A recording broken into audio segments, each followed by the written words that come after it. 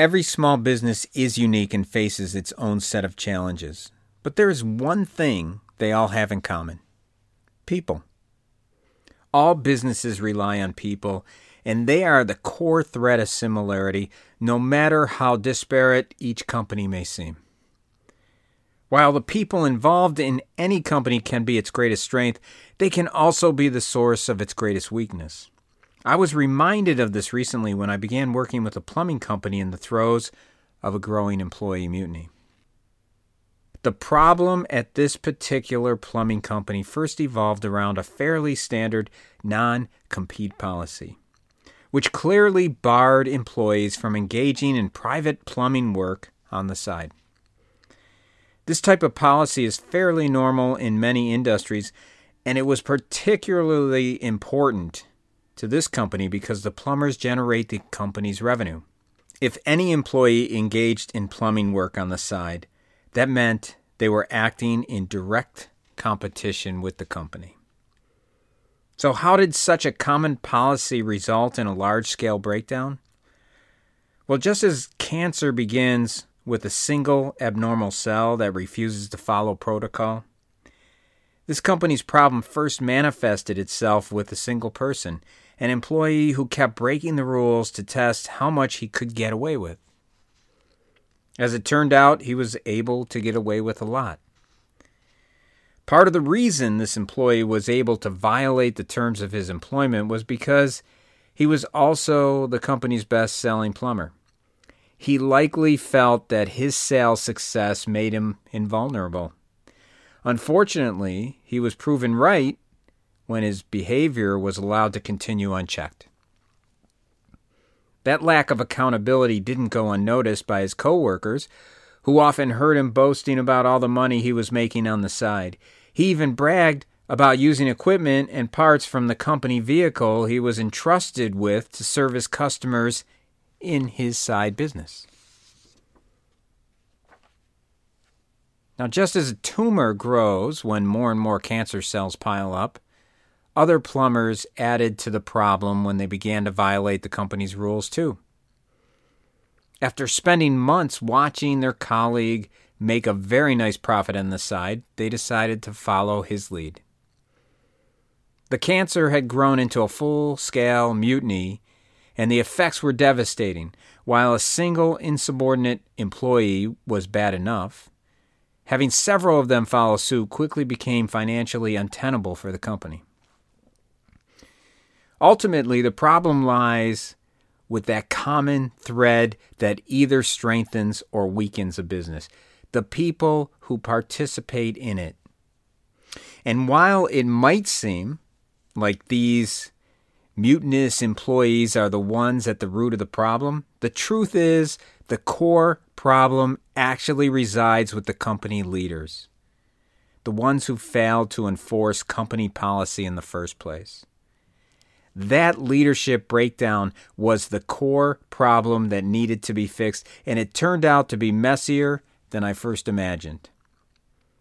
The reason the employees became so bold at testing and breaking the rules was because there was complete disorganization at the top of the company. The CEO of the company is the owner's son, which means that he is in charge of daily operations and overseeing the plumbers. The owner, meanwhile, is in charge of sales, customer satisfaction, and the training of the plumbers. The real problem was that when the CEO would implement rules or punishment that angered the employees, they would go to the owner to have it overturned. This would lead to arguments and a breakdown in leadership, which in turn created disorganization and a lack of vision throughout the company. This confusion of roles is a problem that many businesses experience. The greater the lack of clarity, the greater the disorganization and dysfunction throughout the company. These leadership issues were the most important problems that needed to be addressed. If we only dealt with employee insubordination, we'd be treating the symptoms and leaving this initial cause of the cancer to reassert itself in the future. The solution involved clarifying the roles of each person in the company. With the help of the owner, his wife and son, and several other key managers, we restructured the company's organization chart and received complete buy-in on each person's role. We then defined each role with a job description to ensure that everyone was clear about their responsibilities. More importantly, we made certain that each person was clear about what was not included in their responsibilities. So far, the owner and his son have successfully managed to stay in their own lane. They no longer circumvent each other's authority, and all of the top managers now support each other. Now that there is greater clarity and organization at the top, the cause of the disease has been addressed, and we're ready to treat its symptoms. The next step in the treatment plan involves one of two equally difficult choices. The first option is to discipline the initial plumber at the center of the problem, but this carries the risk of losing their best earner and weakening the company's cash position further.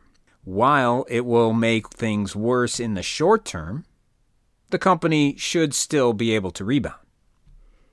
The second option is to not discipline this person, but that means that he and his coworkers will likely continue defying company policy and eventually ruin the company's financial position. Worse, loyal employees could lose respect for senior leadership and decide to quit, further depleting the pool of people who are desperately needed in this company. Sooner or later, senior leadership will be left with no option but to take their medicine. In this instance, I would prescribe 3 key steps for dealing with the employee mutiny.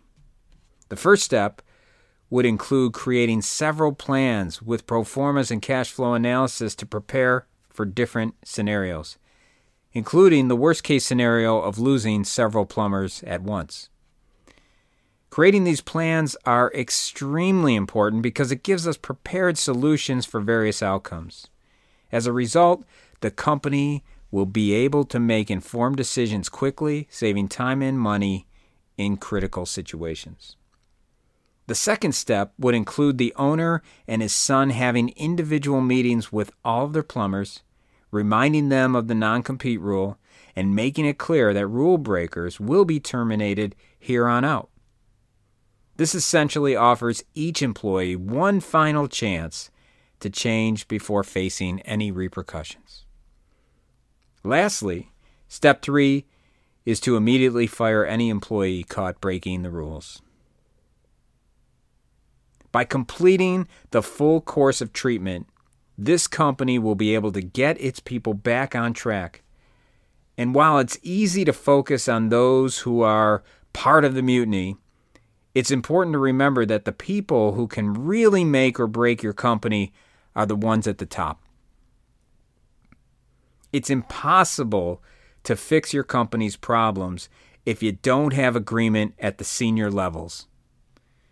The owners need to be working as one unit with common agreement in company values, vision, and goals. Then, and only then, will the company be able to manage the people who contribute to it, and then they can overcome any problem that comes their way.